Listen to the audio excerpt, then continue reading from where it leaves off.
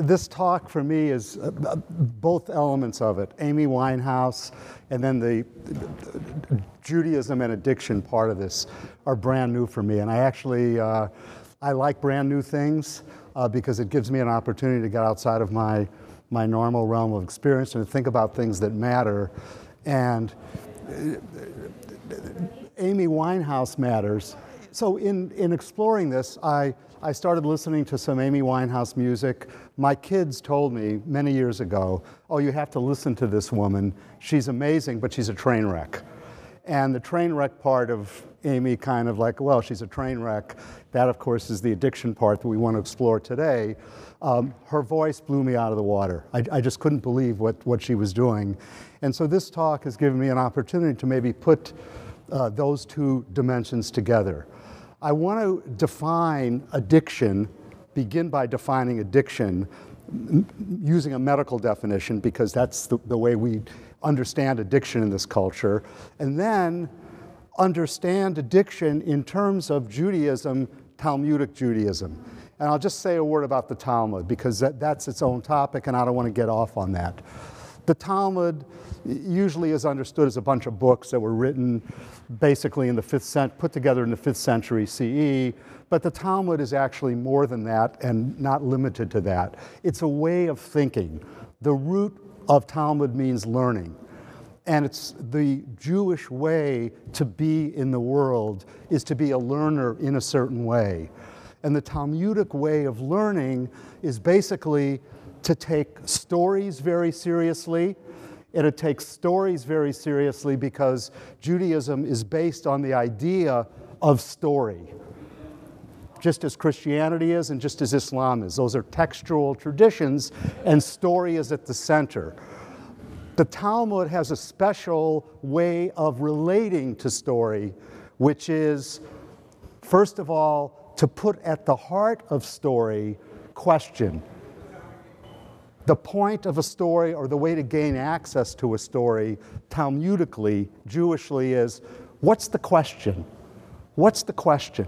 And then to interpret the story, it's an interpretive tradition, creative interpretation in light of the questions. So it's not about finding answers that are definitive, okay, now I got the solution or the fix. It's what's the central question here that can illuminate my life. Okay? So when we look at the relationship between addiction, and we'll understand that medically, I'll read to you a couple of lines from the diagnostic manual, and the Talmud, we're going to be talking about two complementary, very different angles of vision on what does it mean to be a human being like Amy Winehouse and at age 27 die because you have a drug abuse problem, an alcohol problem, you are in some fundamental way an addict, and addiction is lethal.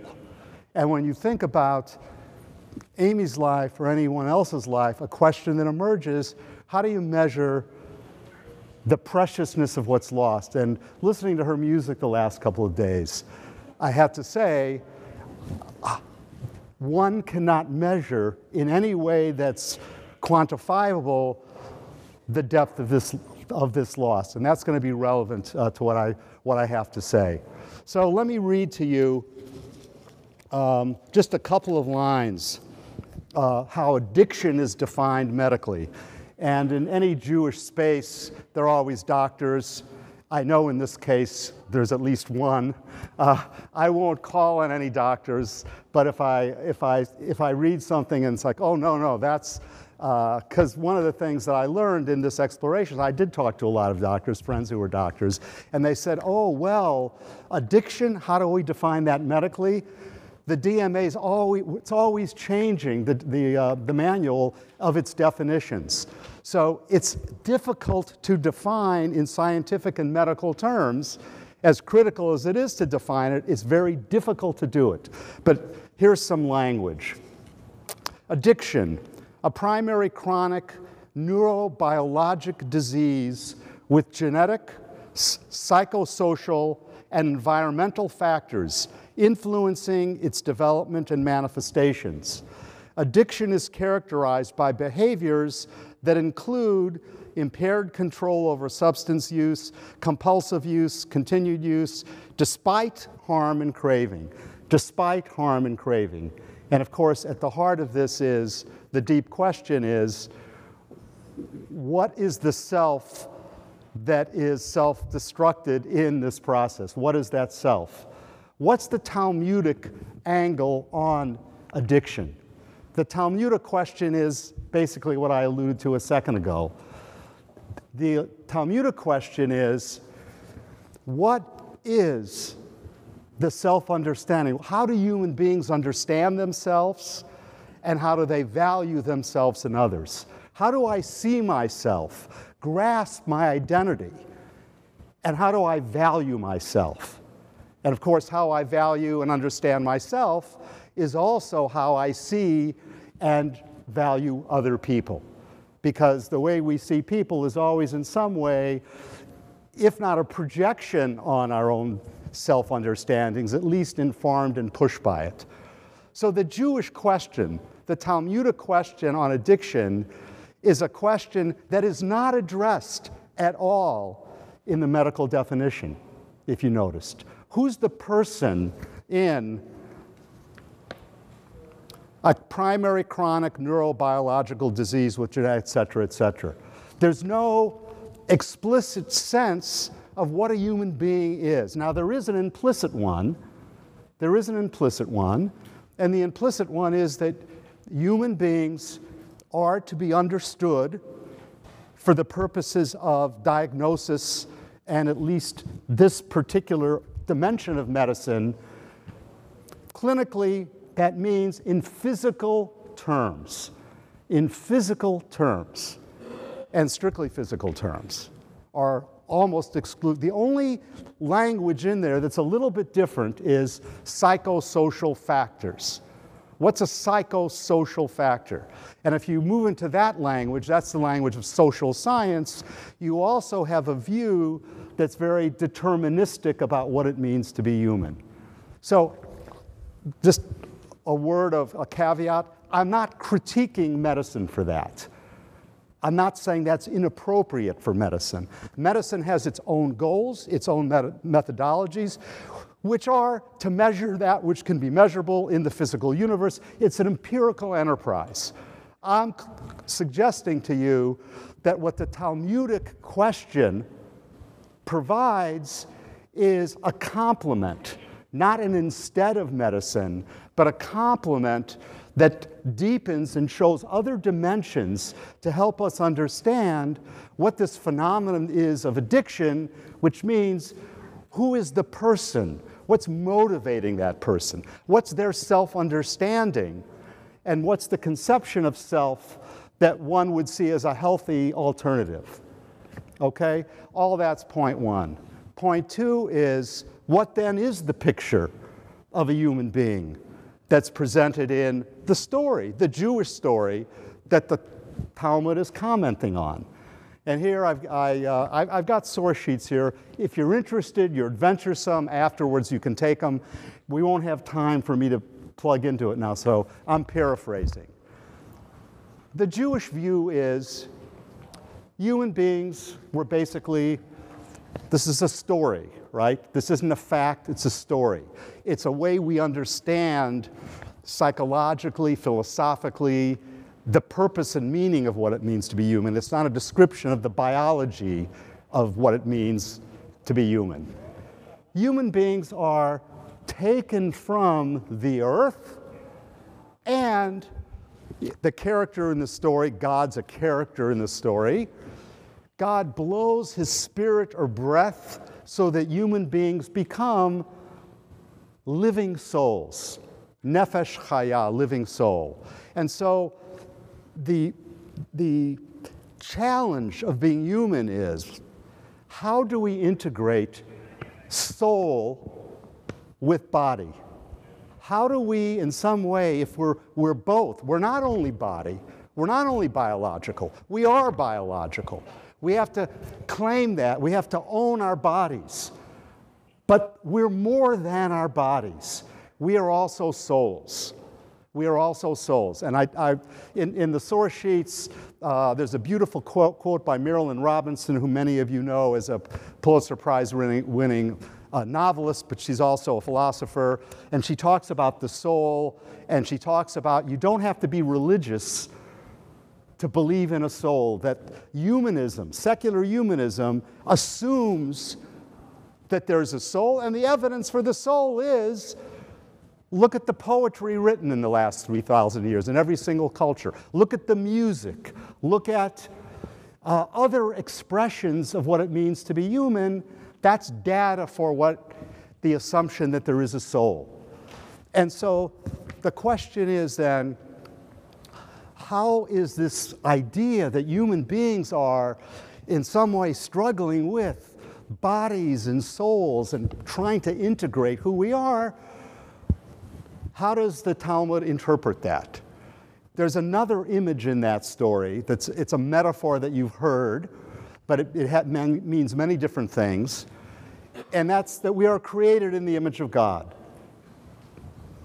Human beings are created in the image of God, and one of the many interpretations of that is, to be created in the image of God, the creation being bodies and souls, but now we're focusing on the soul part. In other words, the deepest dimension of our identity. That's what I mean by soul. Talmud says, beloved is a human being, for we are created in the image of God. And then it adds something, a little trick phrase. And there's actually an extra dimension of love, which is, it is made known to us that we are beloved. And so one of the inferences, the interpretive moves that comes out of this picture of being human as having souls and being living souls who inhabit bodies is that we are beloved. Our lives are a gift. They've been handed to us, and we are beloved. And that's a Jewish faith assumption. It's the story of being human is the story that we are beloved. But we may not know that. We may or may not know that. We are given the capacity. It is made known, passive tense. But the gap between the fact of life as a gift and feeling that we are loved and have unconditional worth, that's where I'm going with this. Unconditional, that I am beloved, I am unconditionally valuable. I have infinite worth. I am absolutely unique. And I may not know that. And so I would say the gap between the idea and potential discovery of the reality of being loved, which is discovered within ourselves, that the extent to which we either don't discover it, and many people are abused. They have no sense. It's not only that they don't feel unconditional love, they don't feel love at all. And they've been abused. And it's very difficult for them to discover within themselves that they actually are beloved. There are other people, and this to me is actually very common, and actually I think unfortunately defines our culture in many ways. Our culture is infused with what I would call conditional love. Conditional love. I am loved, but my love is conditioned upon, and the classical Jewish tradition, has different ways of seeing this, but modernity's, it's exactly the same as modernity. I am what I eat. My very being is my biological, my capacity to enjoy the central blessings of life. And that's exhaust who I am as a human being. That's the ceiling as high as it can go is for me to embrace the world of sense, the biological universe. I can't get beyond that. I can't. The second is that I am how I look. I am my physical appearance. Maimonides puts this in terms of developmental steps. Little babies, they want food. You reward children by giving them candy. And of course, arrested development means candy's more than candy. Candy becomes love, right? You become an adolescent and you really care about your appearance. Boy, I remember, when I went off to college, I had, my brother and all, what do you wear? What do you wear? Herringbone, wear this. You really care about how you look for obvious reasons, good reasons. You want to appeal to, you're looking for a partner and a mate. You want to look good. It's all appropriate. How I appear, how I look. Then you go to a stage where I am what I make. I am what I earn. I am money. I am money. Not that any of these things are bad as part of what it means to be human, but if they end up being, my identity hinges on exhausting that it takes up the space of my soul, it becomes a problem. And then the last one that Maimonides talks about is, and when you get a little older and sort of you can rest on your laurels, you've made some money, you're comfortable, I am how I am seen by others. I am how I am seen by others. Honor, status, all those kind of things. Now, we're living in a society that is basically we're becoming commodities because the market, in market thinking, not literally the market thinking, where we measure ourselves by all those things. We measure ourselves by these very finite, measurable, quantifiable things. And on these sheets here, I've got some quotations from major contemporary thinkers that talk about how identity is affected by the app, by the digital universe, by economics. And the president of Barnard College talks about how the hookup culture, which you're all familiar with, is the way we basically have transformed love into sexuality, pure physical. So all those things, what's the critique of all that? The critique is not that any of those things are bad as parts of self. The critique is when it fills up this inner space of self, then one cannot feel unconditional love because one is seeing oneself in those limited terms.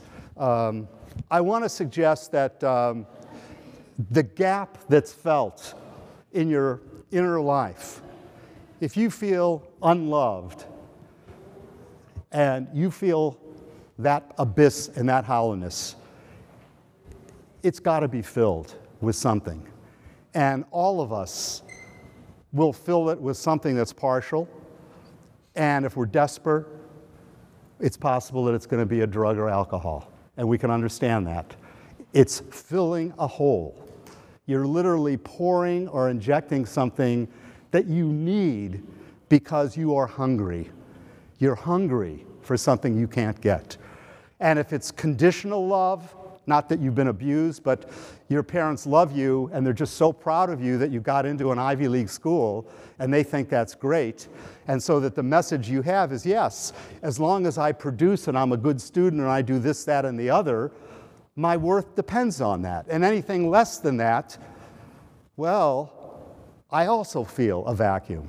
I was for many years at a school, a college, that had all these great, successful kids. To get into the college was a major life achievement, the big deal of their life, and the branding is, of course, part of what I'm talking about. We are our brands. It's obscene. We are our brands. Excuse me, I hope I don't offend anyone. We are our brands. To me, branding is for cattle and for people you're putting in cattle cars. That's what branding is, okay? So that's the negation of what I'm talking about. But that's the way we're raising kids now. What kindergarten did you get into? So you get into the right primary school, so you get into the da-da-da-da-da. Then when they finally have arrived, guess what? The depression rate in those schools is astronomical. When you have conversations with these kids, who are successful on the outside. Look on the outside. They've got it all. They don't understand themselves as having it all. They've got an emptiness and they don't know what to do with it. Okay? So that's what we're talking about. So I want to come full. So that's the way the Talmud understands the question. That's the diagnosis.